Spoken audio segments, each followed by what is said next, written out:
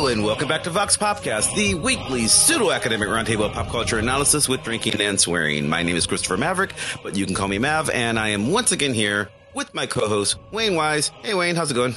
Hey Mav, I'm good. How are you?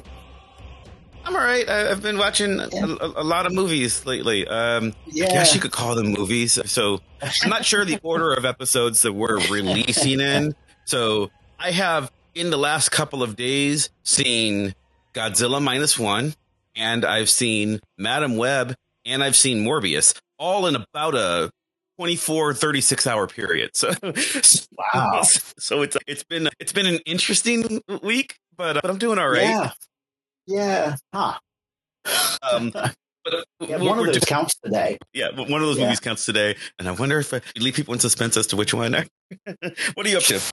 Probably not. I'm not up to anything. I was just making notes on a Batman story that I need to write an article for before we started recording. So, well, I don't need to write a recording, but spending time making notes for synopsis and some of that stuff. Just going through the story, seeing what it is I want to talk about. So. I hear the editor does an asshole. So yeah, that's what I hear. I guess if I'm not gonna so that I don't have to edit that out, I'm referring to myself. But the book Wayne's talking about is my book. So there we go.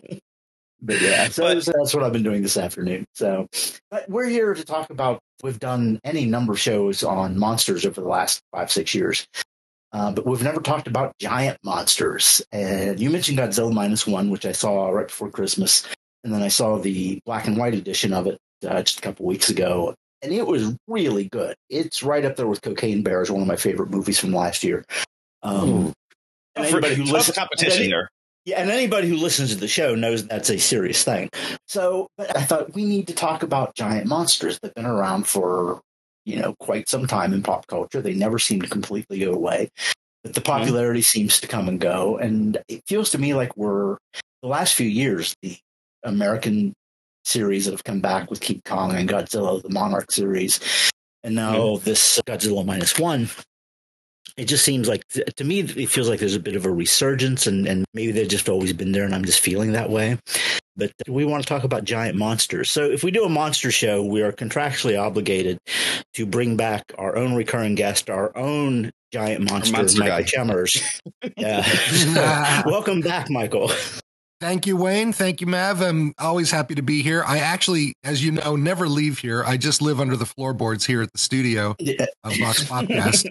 And whenever I hear swearing and drinking, I come out and talk about monsters. Yeah, you're our monster in the closet here at the studio. Exactly. So come out of the closet, Mike, and talk about monsters. That was very well done. Time? Very well done. Yes. And we have another guest new on the show, although I've known this guy for 20-some years, and Mike has known him for just about as long. And Mav, you've known him a little bit for a less period of time, but you guys are now co-workers. Yeah. Yeah. So Professor Mark Best from Pitt is joining us. He is our Kaiju specialist. Hi, Mark. Welcome to the show.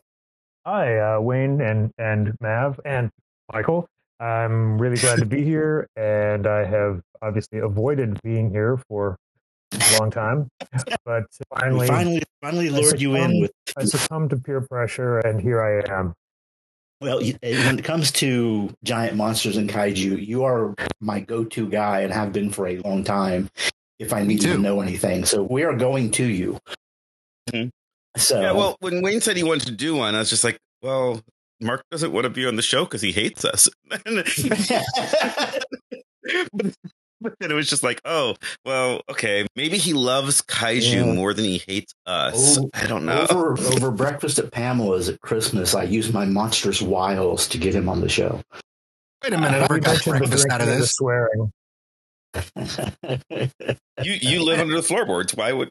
Yeah, right. Yeah, but Mark gets breakfast. I want breakfast. On our crumb. That's true. You'll get crumbs of our breakfast. So. You didn't pay for breakfast if that's any comfort. No. I just use my monstrous wiles. Okay. So fair enough. So anyway, giant monsters. How about that?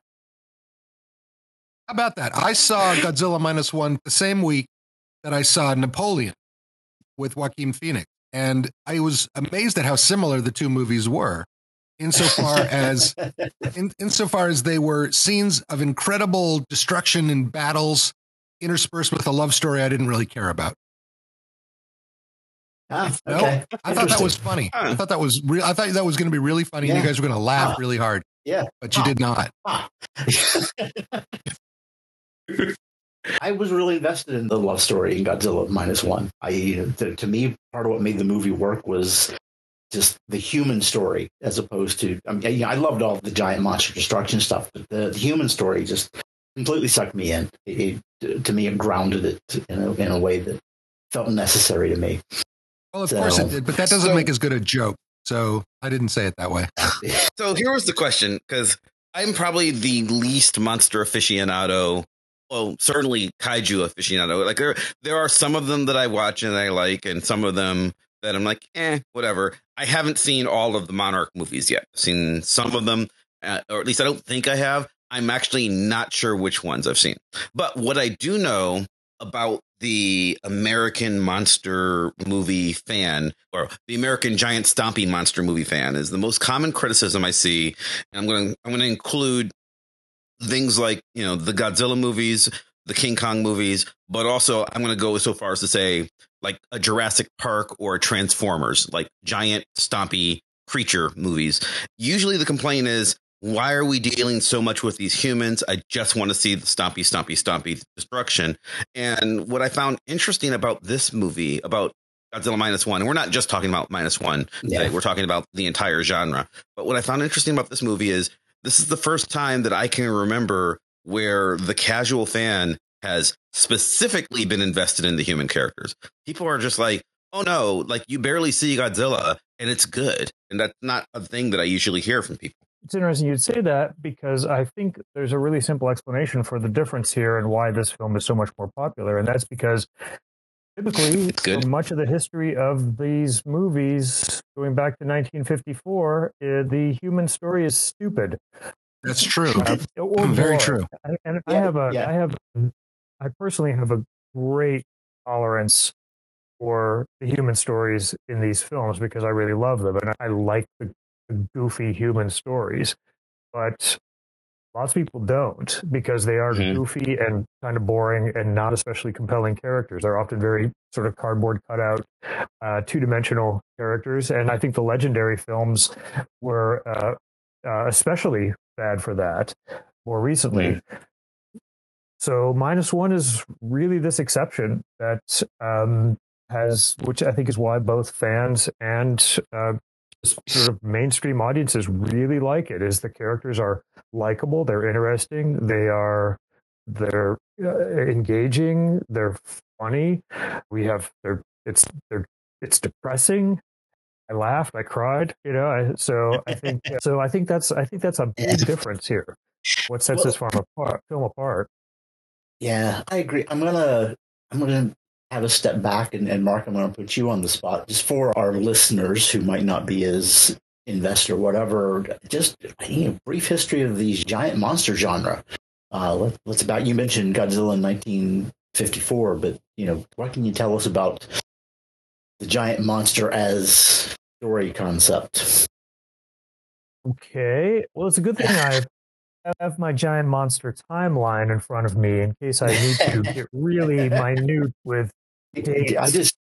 I just assume you have that as wallpaper in your house. So, yeah, the starting point generally is King Kong, which is not on my timeline. So was it 1938, 39? 33. 33. Okay. Thank you. And then you have the various feature films of the 1950s made by Hollywood. But then Gojira in 1954 is the really important moment after King Kong. So inspired by King Kong, inspired by other 50s Hollywood films, and inspired by actual nuclear tests in the Pacific.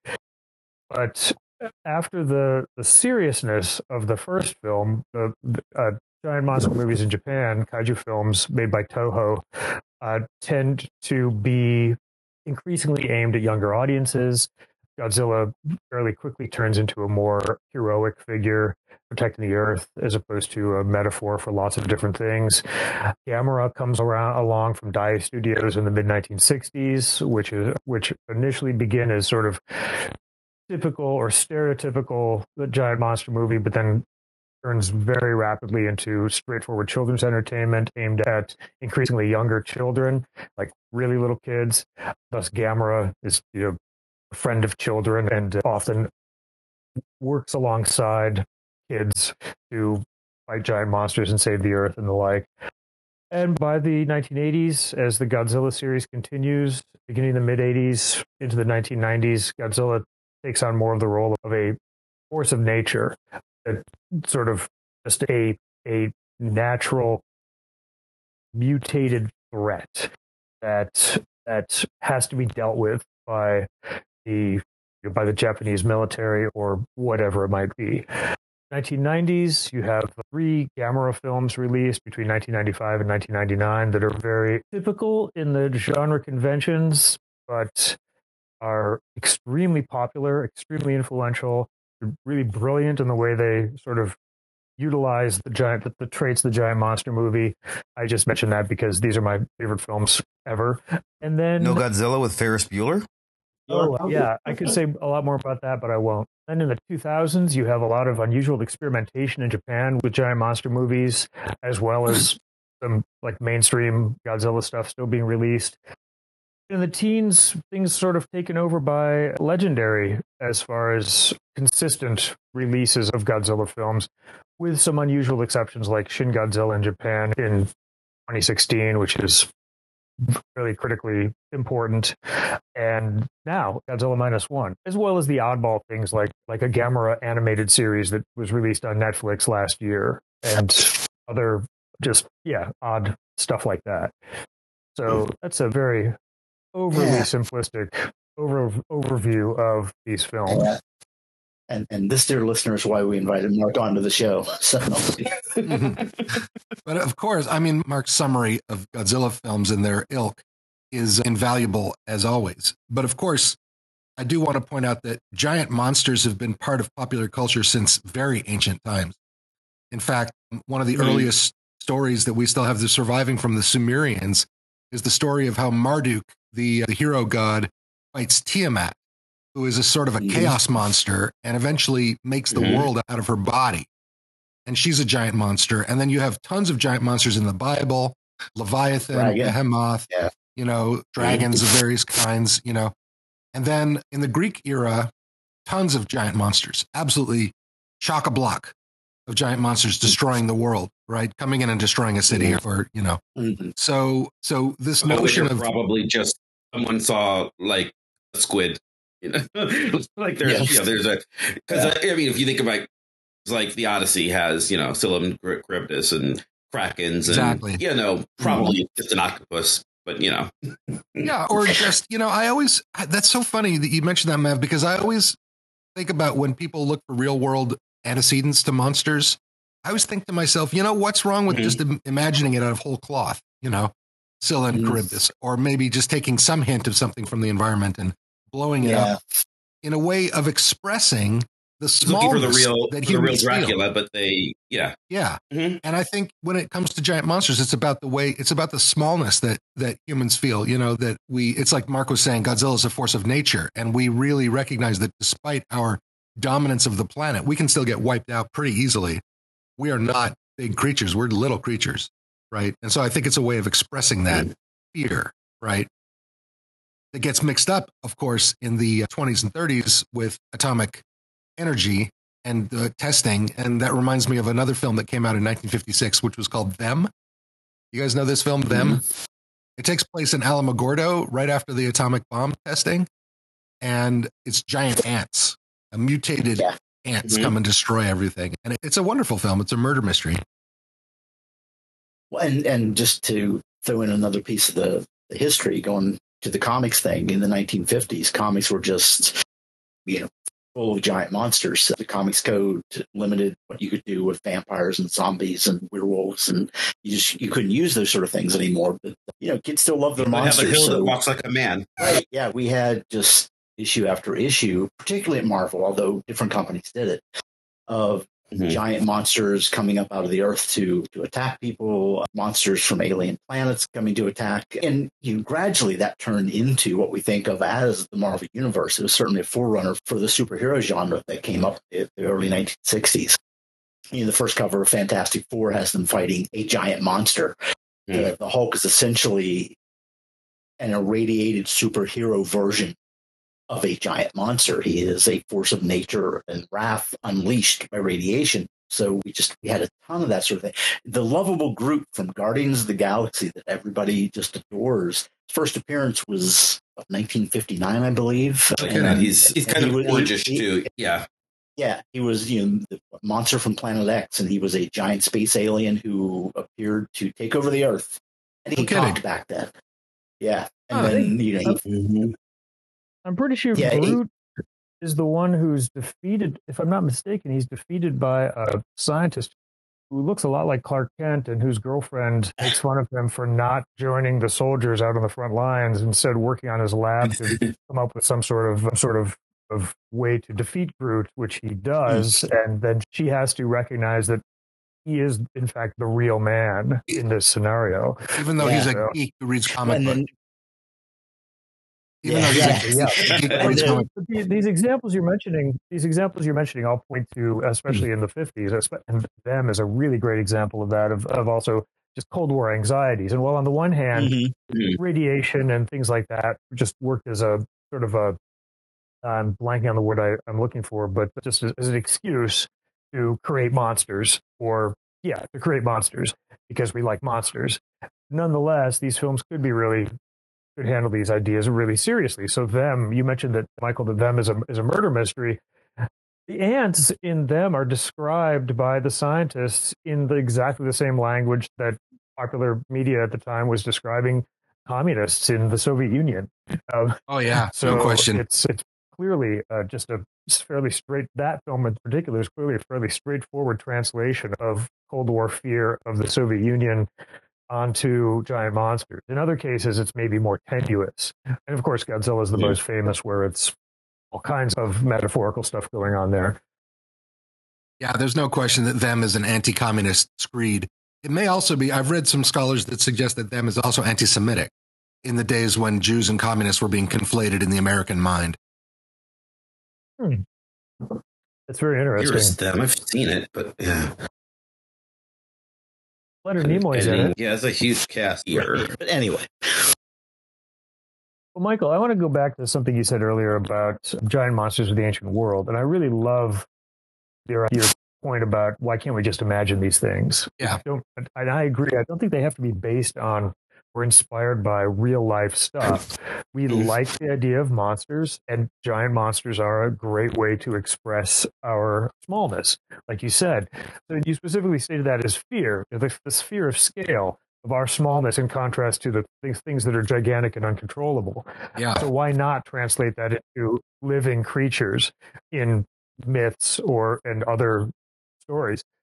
But along the same lines, as part of that is the fact that we also really enjoy and take pleasure in this fear and the destruction that comes along with this. I mean, we love the stories. We especially love the frightening stuff that they do.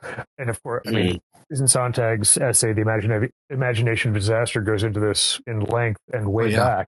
But that, I mean, for me, that just reminds me, and I don't want to get too philosophical here in this drinking to swearing context, but you can be as philosophical as you want, as long as you drop the F-bomb once in a while. Okay. Yeah, it just reminds me of the fucking sublime, the idea of the sublime, where you're, on the one hand, this profound emotional reaction where on the one hand you feel your smallness, typically in confrontation with nature, you feel your smallness, but you also take great pleasure in the grandeur and the scope of the gigantic, whether it's the Grand Canyon or a deep and remote forest or the ocean, or maybe giant monsters on films. And some of that certainly appeared in Godzilla -1. The city is being destroyed around them. And instead of running, people are just standing there in awe of this thing standing in their midst. Yeah. Well, that's just the thing we do, though, right? So that's part of Sontag's point, is that there's a spectacle of destruction that I'm going to take it away from monsters. Just a volcano, right? Or an earthquake or something. Once you get to the point where you're personally safe, you kind of want to watch the house burn. Yeah, right. Long as it's not your house, you're like, oh wow, it's just amazing to just like so. Pictures on Instagram last week or 2 weeks ago. Yeah, right. Well, on my Instagram, I posted pictures there. We don't know how, but somehow one of my neighbors, basically across the street and 3 doors down, their car exploded during the middle of the night. Not middle of the night. It was like 9 p.m. And so we hear this big boom, and I asked my wife, did you hear that? She's like, yeah, I heard it. What's that? I was like, it sounded like an explosion. And I went outside just to check, and it's like, oh, holy shit. Yeah, there was an explosion. And she's like, what? And I'm like, we should call 911 because there's a fireball on the middle of the street, 100 feet from me. 100, was it maybe a little more, 150. Was it a Tesla? But no, it was just a gas-driven BMW. It was not an electric car, but it blew up, and there was fire, and everyone in the neighborhood's just kind of out. Now, the guy who owned the car, he was kind of distraught, but everybody else was just like, okay, let me move my car down the street, and now let me take out my cell phone and film this for Instagram. Right. Yeah. So it's like neighbors just going. There's watch the fire department put it out, Yeah, and there's something to be said for the catharsis of watching tragedy from a safe distance. I didn't want to be close to it, but right. I was pretty sure I was. There are famous stories of Civil War, Battle of Bull Run, people in the nearby town packing picnic lunches and going up on the hillside to watch, sitting on the hill and watching people die. Yeah. As long as it didn't affect them. Yeah, the Romans called that just that spectacle. Gaudium Certamen. Mm-hmm. I'm throwing some Latin in there.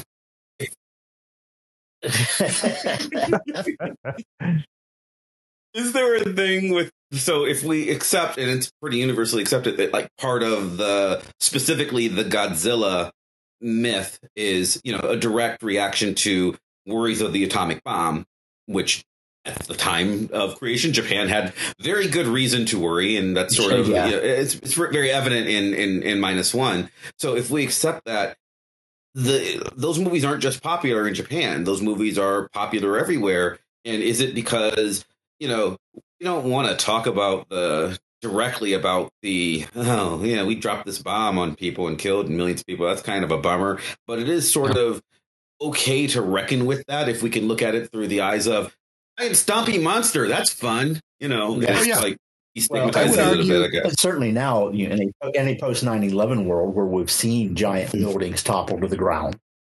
Yeah. Mm-hmm. I would argue the very modern fears as well. I would argue, Mev, that's one of the primary social functions of monsters, is to present us with the possibility of having our deepest anxieties manifested and then defeated, right? Because at the end of Godzilla, they defeat him. And at the end of the second one, they defeat him again, but he keeps coming back, right? Because the source of the anxiety is not eliminated, right? So the monster comes back because the monster is generated by this anxiety. But I do think that this is that we, as Mark said, we love to be scared. We love to be thrilled, right? And I think it's because it's very therapeutic and it helps us sort through the difficulties of living on this planet, as damaged as it is, but all the way back to the ancient times as well. Okay, but Mark, your timeline points out that pretty early on, both Godzilla and Gamera both eventually just become our friends, right? So why, do we want to friend the bomb? Do we want to friend the volcano? It's because we do, right? Maybe. No, it's these monsters are flexible enough that they can mean lots of different things. So when anxiety, or rather trauma based on the atomic bomb after the end of the World War begins to fade, then these incredibly popular characters, monsters, can become other things. They can mean other things. And that can range from really serious, like in the 2016 Shin Godzilla film, which is a basically about the failure of Japanese bureaucracy in the face of the typhoon and the ensuing disaster, Fukushima disaster. So that film is a very serious take on that. But then Godzilla versus Kong, Legendary Pictures, is just, we just want to see these two monsters beat each other up and then team up with each other. So going back to Wayne's superhero analogy, we like Godzilla, we like Kong, we want to see them fight. We want one of them to be the king of the monsters. Spoiler, it's Godzilla.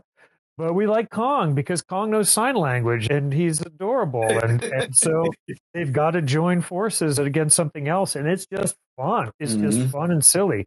It's less about anxieties and more about the spectacle of destruction and taking pleasure in that.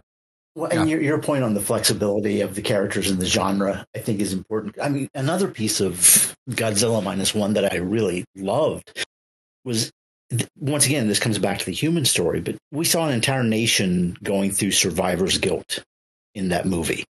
Post World War II, two cities had been blown off the map.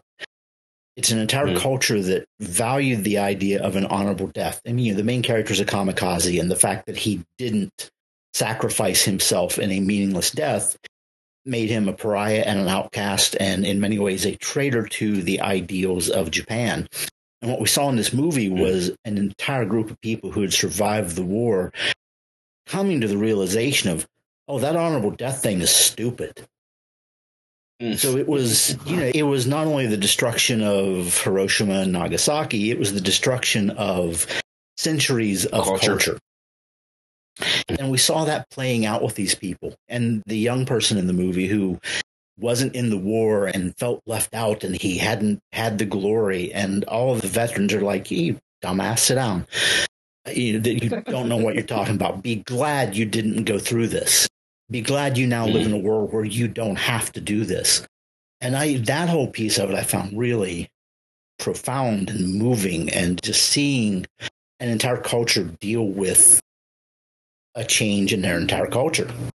I'm going to tweak that slightly. And the cult, as far as changing the culture, I would say the idea of an honorable death, we're talking maybe a couple decades in this particular instance of like regular rank and file soldiers who have been starved, abused, and basically expected to sacrifice themselves, often in completely irrational reasons, basically coming out of the war seeing that this is a bad idea, and that honorable death is traditionally may not have pertain to just people like this, because the people that are inflicting it upon them are their own superiors, their own leaders. And so you have very powerful anti-war films set during the Second World War coming out in Japan in the 1950s. And I think you're absolutely right with this film. So basically, certainly not a new idea. These issues are explored in Japanese cinema immediately after the war. But in the movie Fires on the Plain is one that comes to mind. And as a side note, the main character in that film, a survivor who is sort of been given a hand grenade he's sick, and he's given a hand grenade by his superior officer and told to go off and blow himself up because he's otherwise useless. And instead he wanders around and encounters all kinds of other atrocities. That actor playing that role went on to play the scientist character in the first Gamera film 10 years later. That's my pointless footnote for today. That's not pointless. I think that's significant. Yeah, and I sure. Yeah, but you're right about but -1, the survivor's guilt, the PTSD, the found family theme. I think all of those things add up to making these characters interesting. Going back to our very first comment about why do people like this film? Like, hey, this film is very deftly and skillfully dealing with these kinds of issues. I mean, the film is profoundly anti-war for all of the destruction that we see. The actual war between nations is slammed in this film. Yeah. Well, and I certainly didn't mean to imply that's something that has never been addressed in media prior to this. Obviously. I understand that. No, I know you did. Yeah. It's something that just really struck me. And very specifically the training and indoctrination of the Japanese soldiers World War II era, but that comes out of a long history of shogunate Japan and the samurai culture and the daimyo, who people just owed their life to the daimyo of their precinct or whatever. So I don't know that it was drilled into every person who lived there, but it was certainly a defining aspect of Japanese culture. And you go back to that, the shogunate ended, the Meiji Restoration was 1857, if I'm pulling that out of my head correctly. And they were a closed society prior to that. They just their interaction with the outside world was really limited. And pretty much from the Meiji Restoration up until World War II, there's the story of Japan's culture coming into contact and conflict with outside forces in a way that it hadn't for centuries. Also, 1868. I was like, if you did that just out of your head, I was going to be so amazed. I was like, thereabouts. but also very strong Western influences and Westernization. And so, which Imperial Japan in the years leading up to the Second World War worked really hard to eliminate and downplay in favor of the traditional values you're describing. Mm-hmm. But there is that Westernization where these soldiers are not samurai. Thousands of young Japanese men who basically would otherwise be expected to just sort of get jobs and raise families and the like. They're not samurai. They are, and again, I think the worst thing, the one of the biggest differences is that the abuse is absolutely coming from their own superiors. Yeah. Mm. I do think it's important if you're gonna talk about that, you're talking about a crisis of masculinity, which I don't think is limited to the Japanese culture. We sort of look at things like the samurai to the pipeline from the samurai to the kamikaze pilot as though this is this weird Orientalism, this weird othered culture. But that's the crisis of American masculinity too. There's a lot of if you want to put that in 2024, one could argue that the crisis of masculinity explains a lot of the men's rights movement, the Andrew Tates of the world, the people who eventually become, shooters of churches and stuff like that. And I mean that, it is not simplistic, but there are many arguments that, we've talked about on our shows about masculinity before. So. It's funny you should bring that up, Mav, because when I was doing some preliminary background drinking to prepare for this podcast, I was looking at radiation related science fiction films from the 50s, and I came across one from 57 called The Incredible Shrinking Man. And I had not been, classic film, right? But I had not actually been aware of this. I know that film. Do you? Which directly influenced the first appearance of Hank Pym, who went on to become Ant-Man. Yes. Oh, no kidding. Okay. There was a short Marvel story featuring Hank Pym where he shrunk himself down and interacted with ants before he was a superhero. Oh, no kidding. Well, but the reason I bring it up is because this is a story about the dissolution of the American family, the American nuclear family, if you will, because of radiation affecting the literal stature of the head of the family, the patriarch of the family, right? Who shrinks down and becomes emasculated even as he becomes smaller, right? And he finally becomes like a toy for his wife. And then, his wife is just moving him around and stuff like that, So this is a fear of. He lives in a dollhouse. Lives in a dollhouse. Yeah. And there's one point when he arms himself with a nail against the cat that's coming after him that he says, I finally felt like a man again, And I think so. This notion of the fear with the giant nail attacking the pussy. But I think this notion of the threat of modernity to the supremacy of the nuclear family as it was conceived in those days actually goes all the way back to the 50s. Oh, well, Mark, I know you've done work on that with comic stuff, the masculinity in the 50s. And, going back to the Hulk, Banner is this physically weak, put upon scientist, brilliant, but not seen as a man by Thunderbolt Ross and the army around him. And then he's the Hulk. So, and there's any number of scientists in comics in that era who play out that idea. Well, that's why that goes right back to the Groot example, where it's this sort of where that story is a validation of the scientist nerd in contrast to soldiers that his and the other military men that his wife is or girlfriend is basically making fun of him because he's not out there fighting the giant monster. He's inventing something. So it's very much a part of the 50s crisis in masculinity in the United States. So the Incredible Shrinking Man example is an interesting, much more pessimistic take on the same issues, whereas this Groot story is, I think, much more optimistic. And the guy with the glasses who looks like Clark Kent is validated. And boy, if it turns out that it's not the Groot story and it's something else, I'll be really embarrassed. But I'm pretty sure it's the Groot story. It's Groot. It's Astonishing number 12. Yeah. Now, if you pull that right out of the air. I'm wrong. It's 13. I was pretty close. Yeah, you were close. It's number 13. Yeah, November 1960. It's number 13. I just looked at that cover when I was writing up the blog for this. And so many of the early he's Marvel not orange, heroes he's gray on the cover. I misremembered. He's a giant gray tree at that point. Yeah, and so many of the early Marvel heroes in their secret identities were scientists. We have Reed Richards and Tony Stark and Bruce Banner and well, Donald Blake was a doctor. Yeah, but the same thing. He was a weak little nerd. He was a little nerd right. with a disability, right? Mm-hmm. But secretly, he was actually this Ubermensch, right? Yeah. Hank Pym, with Ant-Man and then Giant Man. So so just Spider-Man, 15-year-old, student who was able to build web slingers and this super sticky web fluid, because he's a brilliant scientist at 15. So that played a part in all of that stuff.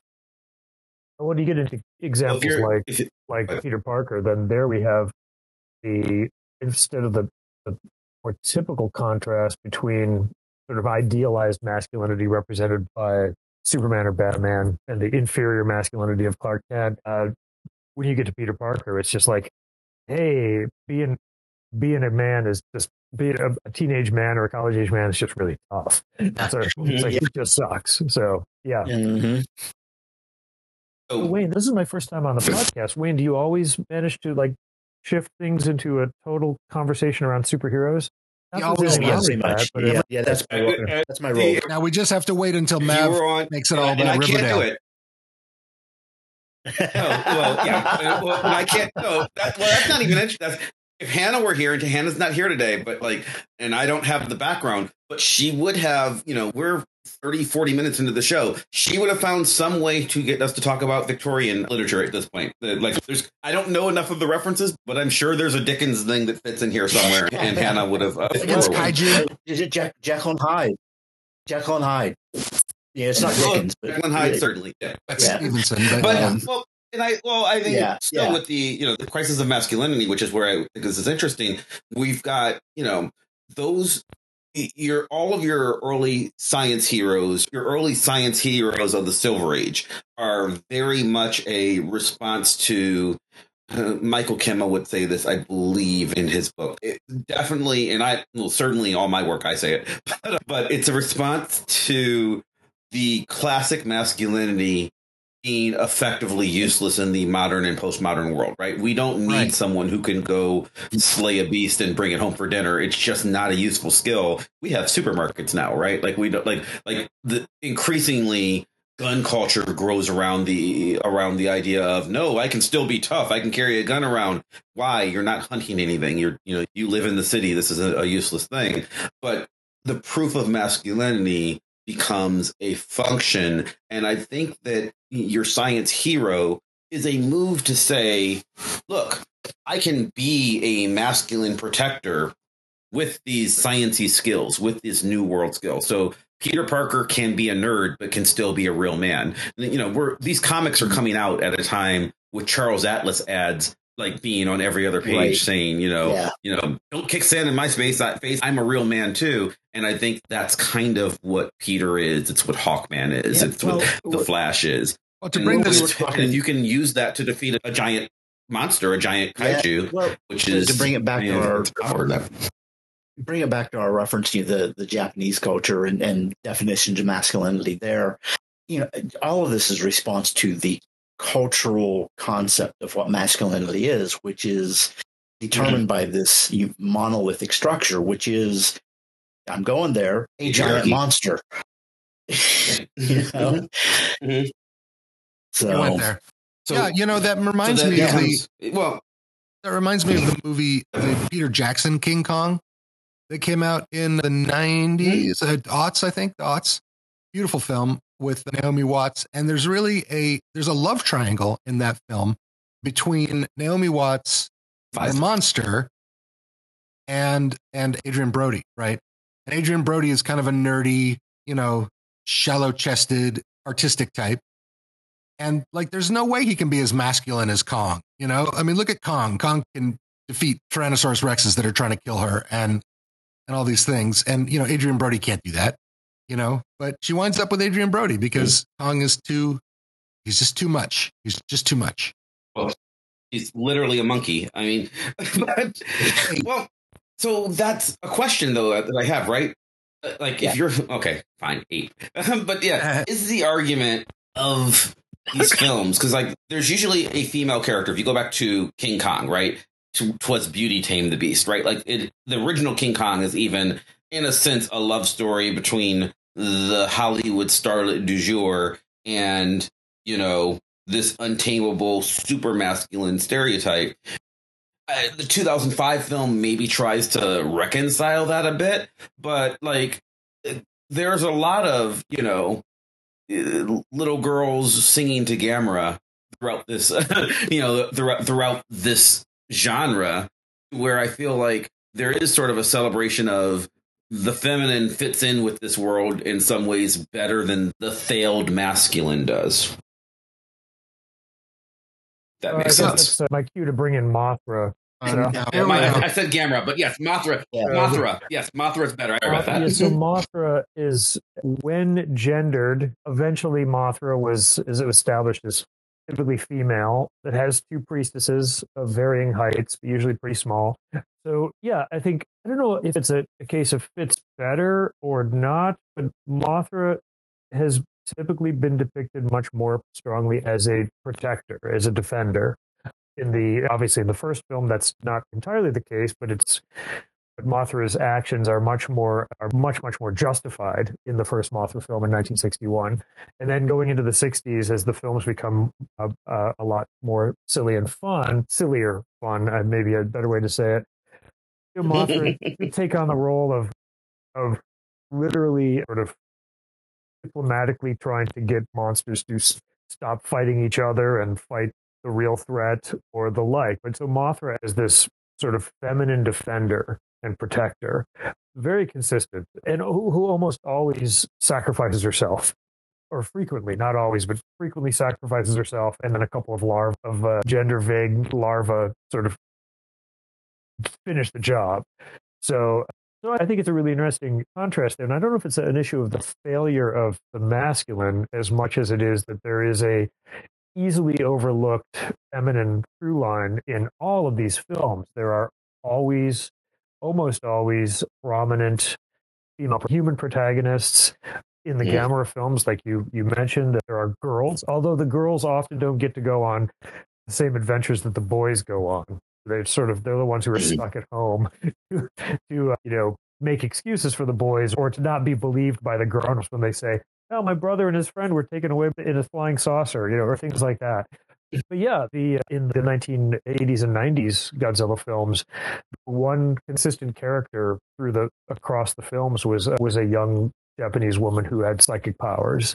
So I think it's a really interesting thing to point out that women do have significant roles in all of these films, and often, depending on how lame the human story is, the female characters will be just as non-compelling as the male characters. The first legendary Godzilla equality. Film, yeah, exactly. Yeah, or equally bad. The first legendary Godzilla film is a great example of that. And I know Michael has opinions about, is it Godzilla, which is the one with the environmental scientist turned eco-terrorist? That's the one with that's King of the Monsters, I believe. Yeah, I do have a. Yeah, okay. Yeah. This is just horrible. Really terrible. Yeah. So yeah, but they're always there. They're always there. Yeah, absolutely. I mean, Destroy All Monsters. It's one of my favorites. 1968. The villains in that, the alien invaders who are controlling the monsters, are these ladies in like shiny, glittery bodysuits who, when they are defeated, turn into their other form, which is rocks, just stones on the ground. Wow. So, This is great stuff. What a genre this is. So they're wearing silvery outfits, so they're kind of glam rocks. Oh my god! It's not bad. Yeah. I quit. That's it. I'm never coming back. There's a movie that I'm embarrassed to say that I haven't watched yet. It's within the last 6 or 7 years. It's a comedy kaiju film, Hollywood film, about a woman who somehow or other is psychically tied to a giant monster. Oh yeah. And so like her actions, her everyday life actions basically influence the kinds of destruction that this, and I may be misrepresenting the film because I haven't seen it. That's right. I think it starts with it. And so there's a film that it plays with these ideas as literally as possible. Who's in this? What's the film? Colossal. Colossal, yes. Colossal 2016. That sounds fascinating. Anne Hathaway. Anne Hathaway. Yeah. Wow. How do I not remember this movie? This seems like a thing I should know. This is my thing. This genre is my bag, and I still haven't seen it. So what do I know? It's described on Wikipedia as Anne Hathaway, Jason Sudeikis. How have I not seen this movie? It's described as Godzilla meets Lost in Translation, which I don't know is a particularly great selling point there. 81% on Rotten Tomatoes. Okay, I'm watching this. This is amazing. I don't know this film. Yeah, Anne Hathaway and Jason Sudeikis. Godzilla. This is absolutely astounding. Okay, yeah, I'm watching this. We might have to do an episode of Is This a Good Movie? I don't know if it's a good movie or not, but it's getting 81%. That implies it's good, right? Somebody like this. I have no recollection of this coming out. $3 million, earned $3 million in the United States and Canada, 4.5 million international total. This is amazing. So yeah, how do I not know about this film? Wow. Help. Yeah, we've stumped the experts today. 15 million budget, 4.5. So yeah, so no, this bomb grossed 4.5 million worldwide on a $15 million budget, only 3 million in the States. No one saw this. It's amazing. Yeah, it's 2016. Yeah. Yeah, I'm definitely going to check this out. Well, we've stumped the experts today on Vox Popcast. I'm not an expert. Just I love when a movie comes out that I don't know. That 5 minutes of astonishment has been brought to you by Vox Popcast. Are we still speaking about masculinity? Sure. Because when Mark was talking, it just made me think about the racialized tropes that are available to anyone who's breaking apart King Kong, and I'm thinking particularly of the 1930s, 1933. You've got these white colonizers, they go to Africa, they steal a person, and they bring him back to downtown New York in chains. And then he runs amok and steals all. It's not subtle. It's not subtle. He runs amok and steals the women, right? The women like him better. So it's a tremendously racist, I think, anxiety that is embodied in King Kong. And I don't think King Kong. I don't think King Kong ever gets away from that. Honestly, even in the legendary films, I still think that there's still that racialized subtext that's still available. And as much as they try to quash it, it's still there. Well, it's like a Tarzan, right? Like there's nothing you can do to the inherent idea underneath is just racist. Yeah. And you can try and do something interesting with it, but it's just got to be that. Like I've heard people argue that Tarzan doesn't have to be racist. The same thing happened with the argument about Iron Fist. Well, you could make it not racist by putting an Asian person in. But then it's not the thing, right? Like I think there is an aspect of King Kong that is that story is just fear of the otherized black man. Yeah. Like being more appealing to white women. That's what the story is. And there's nothing. I mean, you can tell it well, you can tell it poorly, but that's what the story is. Yep, I think so. I think the context of the legendary pictures Kong version of Kong, it was some serious effort to work around that, which surprised me. Except you had to read comic books to get any of that. So Really? backstory with a much broader explanation of why why Kong is on this island named Skull Island and things like that, which fleshed out and actually did a pretty good job of getting away from all of that. But who's reading comic books? You know. But the question is, who's thinking of it in these terms? As a 1933 film, it's impossible to not think of it that way, and this is the way it's been written about through most of the history of people writing about that movie. But one of my biggest questions going into Kong Skull Island is, how are the quote natives unquote on the island going to be depicted? Like, what are they going to be like? What is their relationship to Kong going to be like? But it was not the worst. 2017, and I can't remember. So, it was not the worst. It could have been a lot worse. I think in the Peter Jackson film, there was much worse. And the one from the 80s with, who was in it? Jessica Lange. That was terrible. Yeah. Those are just terrible. Yeah. But this one was actually, the natives were really cool. They were psychic. They lived in harmony with Kong. They never spoke or anything. And the only guy who could understand them was I can't think of his name. He's a comic actor. Yes. Yeah. This World War II pilot that had been crashed there, who had been stuck there, and sort of Vietnam era pilot. No, because they were just coming from Vietnam. So he was a World War II era pilot. Right. Yeah. Korea, maybe? I don't know. Maybe. Yeah. I don't know, but he had been marooned there with a Japanese pilot, and they had become friends. Oh, then it's World War II. Yeah. It's been a while, so I guess I have to rewatch it. Oh, you're right. It would be World War II. I haven't seen it in a while. Yeah. Yeah. What's that guy's name? He's always in movies with Will Smith. He was in Talladega Nights. Not Will Smith. Oh, Martin Lawrence? No, not Will Smith. I'm sorry, not Will Smith. Will Ferrell. Will Ferrell. See, Thomas Howell? No. John C. Reilly. John C. Reilly. John C. Reilly. Right. Yep. Oh boy, we're batting 1,000 today. I swear to God. Have we solved anything? Okay, so we're talking about the legendary films, and one thing I've heard is I've seen people. Actually, somebody said this to me. I can't remember who it was or when, but talking about how great Godzilla -1 is and how much everybody loves it, and then Godzilla X Kong: The New Empire coming out maybe as early as the end of March, I think. So very soon we have another Godzilla film, and I think the person said to me, "Well, yeah, Godzilla -1 was really great." I said it's a great time to be a Godzilla fan, and they said until Godzilla X Kong, until The New Empire, and I'm like, what are you talking about? I have incredibly low expectations for the film, which means I'm going to enjoy it. For me, it's going to be the best film of 2024 because it's the only film being released this year with the word Godzilla in the title. Now, I can't help it if the best film of 2023 is seen by many people as being one of the best films of the year. That's just fate. That's just luck. But I mean, what you're saying is, who among us hasn't asked the question, what if Kong, but with an infinity gauntlet? Yeah. That's the poster.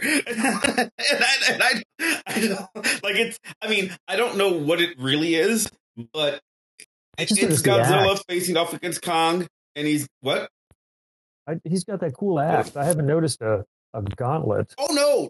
Oh, yeah, Google the poster right now. It's Godzilla, and Kong is wearing an infinity gauntlet, and I don't know why. I assume that it's actually like a hand to I assume it's the hand to a mech suit of some kind, or like some kind of Pacific Rim-esque Godzilla kaiju fighting machine. Dorsal fin axe and an infinity gauntlet. He has an infinity gauntlet. He's got an infinity gauntlet on in all the posters. Great film? It's not be good. I don't know why, but I have no idea. I don't understand what's going on, but it's got me curious because I'm just like, oh, well, I wasn't expecting that, and that's kind of why I want to see the film. It's literally just like, is he wearing an infinity gauntlet? I think he's wearing an infinity gauntlet. Well, that is. I don't know how else to describe it. That's what that is. That's right? amazing. That's what that looks like to me. I know nothing else about the movie other than the two of them are in it, and he's got this glove. There's a preview now. Stands It out. looks like there's a kaiju in Egypt destroying the pyramids. Oh no, that's Kong with his Infinity Gauntlet on. Oh. He's coming out of the sands of Egypt. I think I'm one trailer behind. So you're just making this year better and better. Now, if Godzilla -1 wins the Oscar for Best Special Effects, I mean, what can I do? There's nothing left for me to hope for. I mean, it's. I mean, you can hope they repeat and, I don't know. I do, before we wrap up, I do have a question that is just something I was looking forward to hearing, Mark and Mike, especially your opinions on this. What about the especially silly aspects of Godzilla and Kaiju? And I mean, the concept, it's often silly, but the ones that like stuck up in my head that I knew I wanted to talk about when we were going to do this episode, and I haven't even told Wayne this either. What do you make of the goofy kid sidekick Godzillas, specifically Godzuki from the cartoon and Manila from... that was on my agenda to ask about Godzuki as well. Yes, the goofy, hey, it's Godzilla, but for kids, and he's funny because he's small. That's the joke as far as I can tell from both Godzuki and from Manila. Yeah. All right, I'll go. Go ahead, Mike. You go, Mark. You take this one for sure. So I can't speak to Godzuki because I never liked that show. I have no opinion on it. I haven't rewatched it decades later. But I can say some things about Minya. So Minya first appearing in... Is that how you pronounce it? I wasn't sure. It depends on if it's... So it's Minya is the actual spelling, but it's often spelled, for decades it was spelled in English as Manila. So like Godzilla, but Manila. So, but Minya is a more correct pronunciation. So Minya first appearing in Son of Godzilla as an egg or then hatchling that's protected by Godzilla. And then the classic film released in the U.S. is Godzilla's Revenge. I think the Japanese title is Godzilla on Monster Island from December 6, 1969, where a latchkey kid dreams that he's on Monster Island, hanging out with Minya, who can transform from kid size to giant and the like. And the kid learns valuable lessons from his experiences with Minya dealing with monster bullies. And the lessons that he learns are, when you learn how to deal with bullies, it lets you become a bully yourself.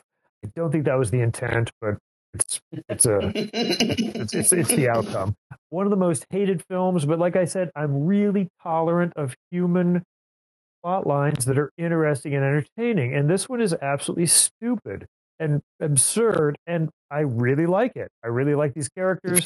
It's a dismal representation of industrialized Japan. I mean, the place where the kid lives and his father's job, like working on like a crane or something like that, and it's pretty miserable. All that makes it kind of awesome. Jump ahead to Godzilla Final Wars from 2004, where you have tons and tons of these 70s monsters all glommed into this movie, which is like a cross between every Godzilla movie made and The Matrix and the X-Men and many other franchises.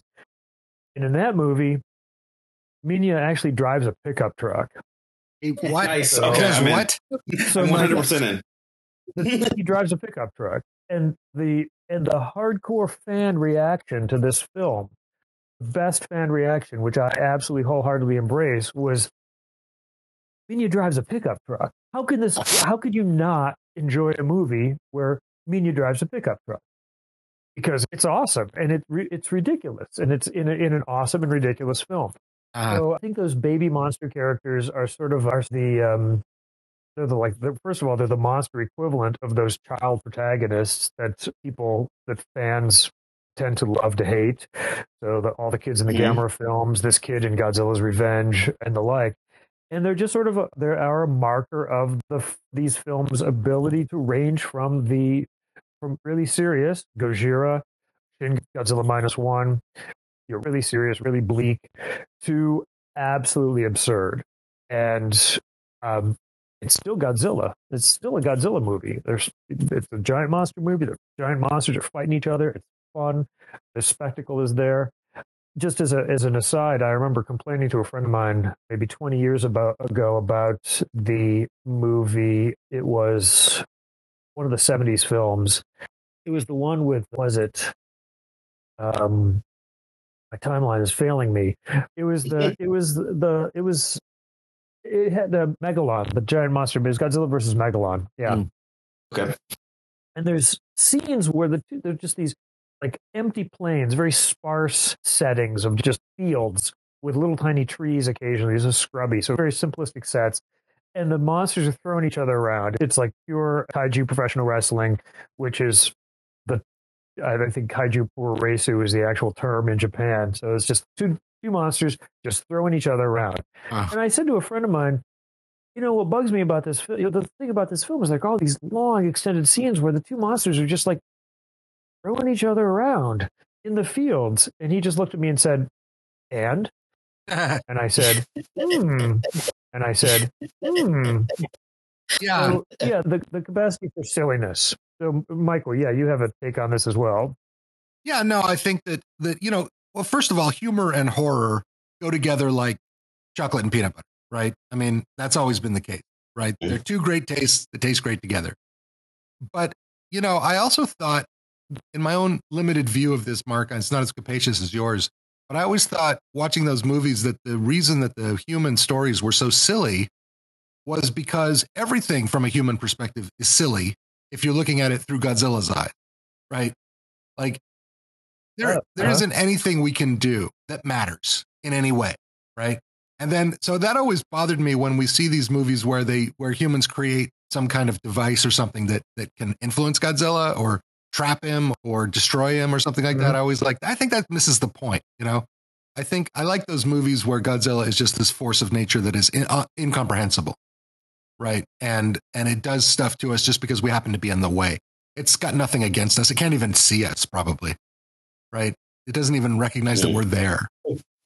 So I always thought that was talking about these movies over the years, and this just reminds me of a moment in these films that I don't know if you remember, but I remember you remembering it and bringing it up many times. So the film Gojira from 1999, released in the U.S. as Godzilla 2000. Yeah. In the end of the film, and the heroes are standing on a roof, and I'm quoting you now. Yes. I know you love this moment when the heroes are standing on the roof and the main character says something like, maybe there's a bit of Godzilla in all of us. Well, Godzilla is in the distance, absolutely destroying Tokyo. Yeah, he's just annihilating everything. He's just burning down the Ginza district, and they're standing here and looking at him, going like, "Oh, thank you, Godzilla, thank you so much," and he's just destroying Tokyo. There's a little Godzilla in all of us. Incomprehensible force of nature is driving my truck. So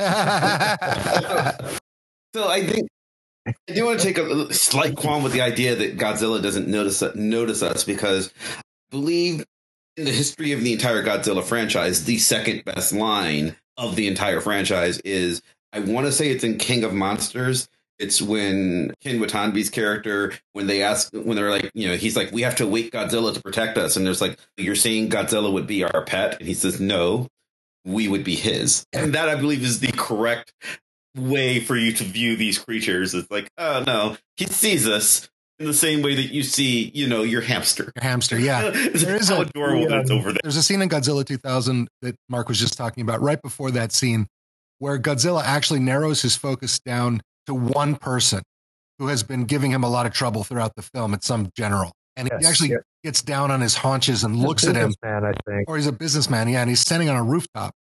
And Godzilla hunkers down and looks at him, and he says, "Oh, I've never been this close to Godzilla before." And then Godzilla just takes his claw and just smashes the whole building down. But this is an actual case where Godzilla actually murders one person, right? Instead of just wiping out a city. The special effects director of the 3 Gamera films from the 90s, who went on to become a prominent director himself, he gave a series of really great interviews. Shinji Higuchi, I think is his name. gave a series of interviews about these films, and he addressed this explicitly. Where the three Gamera films, the differences between the three of them was the first one was Gamera is from '95. Gamera is protecting humanity. In the second film, the giant monster is working together with humanity. Like it's the Gamera and the Japanese military collaborate in this really interesting way. But in the third film, he said the difference in the third film is that the giant monster doesn't notice or care about humanity. It's the same monster, but now just not paying attention. There's a great scene in the film when Gamera is fighting these other monsters, and this little kid, typical scenario in older Gamera films, this little kid is almost killed by falling rubble or the beam from the other monster. So again, Gamera's hand sort of blocks it.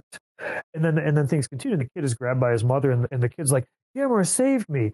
But you're watching the movie and you're like, no, not that time. That was just luck.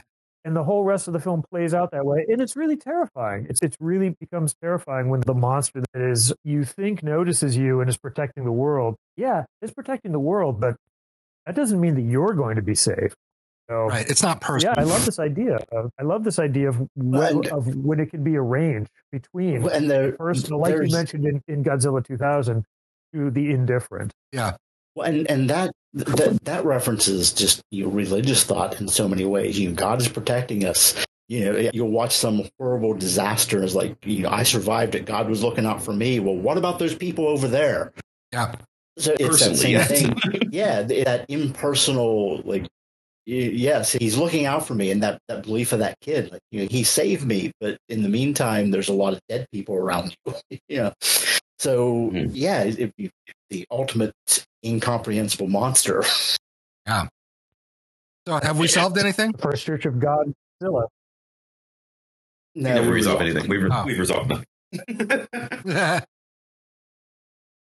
Yeah, First Church of Godzilla. Yeah. I like that. Their eyes were watching Godzilla. Mighty Fortress is like Godzilla. Are there more? I kind of wonder, because of the God part of his name, is that leaned into anywhere? Is there a lot of religious? Because there should be, right? Like one of my favorite comic tropes was there's this in the series that I didn't care for, but in the Marvel 2099 universe, he made this point that there was a religion built around Thor, and there was a massive resurgence in worship of the Asgardian Norse pantheon of gods because, well, there was all this religion and nobody knew what the right religion was. And then Thor was there and he was just walking around and, you could see him on television. So, I guess that's who God was. He says he's a god. And so in their world, there was just a Church of Thor and a Church of Odin. And, because clearly it was the right decision. I never see a Jesus, but I do see Thor wandering around. If there's a giant lizard wandering around crushing things, you'd think that there would be a Church of Godzilla, wouldn't there? Yeah, it's the name. It's certainly not. It's certainly not in the Japanese films. Spirituality is played with in one of the Gamera films. Maybe occasionally gestured towards. I mean, if you're going to go that direction, then Mothra is the one who has priestesses, and people who actually pray and worship Mothra. But the as far as leaning into the name, Godzilla is just an odd English transliteration of Gojira, which simply means is a combination of the words for gorilla and whale. So that's as simple as that, but not really. And it would be kind of fun to see something along those lines done. Yeah. Would there be people out there worshiping a giant monster that's just systematically destroying or randomly destroying places? Probably. Yeah. Probably. You would think so, right? Probably.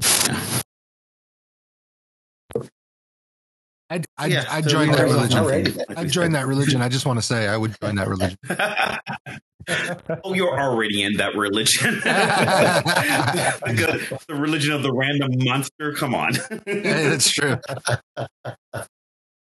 What a friend we have in Godzilla. Thank you both for joining us. Yeah, thanks. It's a real pleasure. Fun. It's a real pleasure to be. Thanks for having me. Yeah, me too. Yeah. Mike, Chemmers, anything you want to plug? Yeah, for sure. So, inspired by you guys, I actually have my own podcast now. I think I pitched it on the last time I was here, but it's called The Show. It's called The Show, where they talk about monsters. And it's kind of like Vox Podcast, except it's not our show. Only talks about monsters. Only talk about monsters. And I'm on that show with my co-host, Mike Halakakis.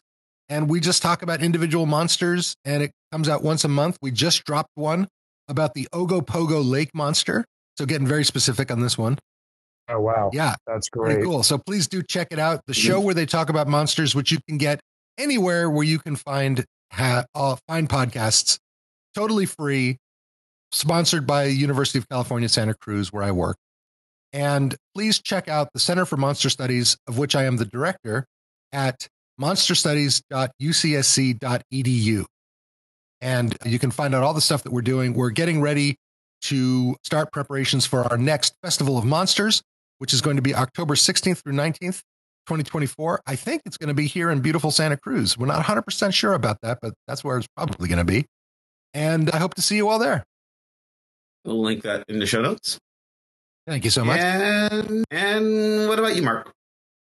Not at this time. No, the long process of writing a history of the Gamera franchise is still a long process. So it's coming, but don't get your hopes up, assuming that, at this time, no. This is going to be your magnum opus.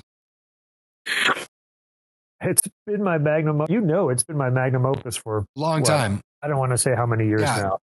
Too long, yes. Long time. But I can't. It's going to be great. I am very happy to say that. Right. Okay. Thank you. I appreciate you. That's the sort of confidence-inspiring comments that I need. Yeah, Mav. How come when I see you so often, you're not saying, "Hey, how's the book coming?" Like every time I see you. Then people might start asking me about my stuff, and then that would make me feel sad. That's why. I will say that while this isn't for the general public, I will say that I'm extremely excited that this coming fall I will be teaching a course on giant monster films. Finally, nice. So I don't know if this is the peak of my career, but it's certainly something I'm extremely looking forward to. Very cool. So that gives everybody 6 months and change to apply and enroll in the University of Pittsburgh and take Mark. It's a thing that you've got to do. You can do. I want, and I can just stop by because I work there. Right, you can do that. Yeah. And I just one other comment about the unfinished book. Wayne knows that it's real. He has read words. True. I've read parts of it. Yes. So it does exist in its unfinishedness, but it is not. It is. There are things on paper. Yes. Oh, you don't have real paper, do you? I don't have paper. I just have digital landscape of something. I'm impressed. If you have real paper, I'm totally impressed. Well, like I said, Wayne read it a long time ago. So back when people used to do that sort of thing. That's right. It was papyrus, if memory serves. That's right. What about you? To quote a good friend of mine, I have nothing at this time. As always, you can follow me on Twitter or Instagram or Facebook, all the places, always at Chris Maverick. You can follow the show mostly on Twitter and Facebook and, Blue Sky when I remember. I guess I'm also on Blue Sky, but if you can find us, we're at Vox Podcast. You can follow the show's blog, www.voxpodcast.com, where we post about whatever we're going to be talking about next week. And you can leave us comments on this episode or any other episode. You can suggest topics that you want to hear us talk about. And if you enjoy the show, and we certainly hope you do, then please subscribe to us on iTunes or Spotify or Pandora or wherever the hell you get podcasts from. And do us a favor, leave us a 5-star review. If you leave us a 5-star review, not just a rating, especially on iTunes, Apple Podcasts, that gooses the algorithm, makes us more popular, and really helps us out. I would like to thank Maximilian of Thoughtform Music for our epic theme song, building ever so more epically and playing us out. I'd once again like to thank our guests for joining us. I'd like to thank you for listening, and we'll see you next time. Bye. Bye-bye.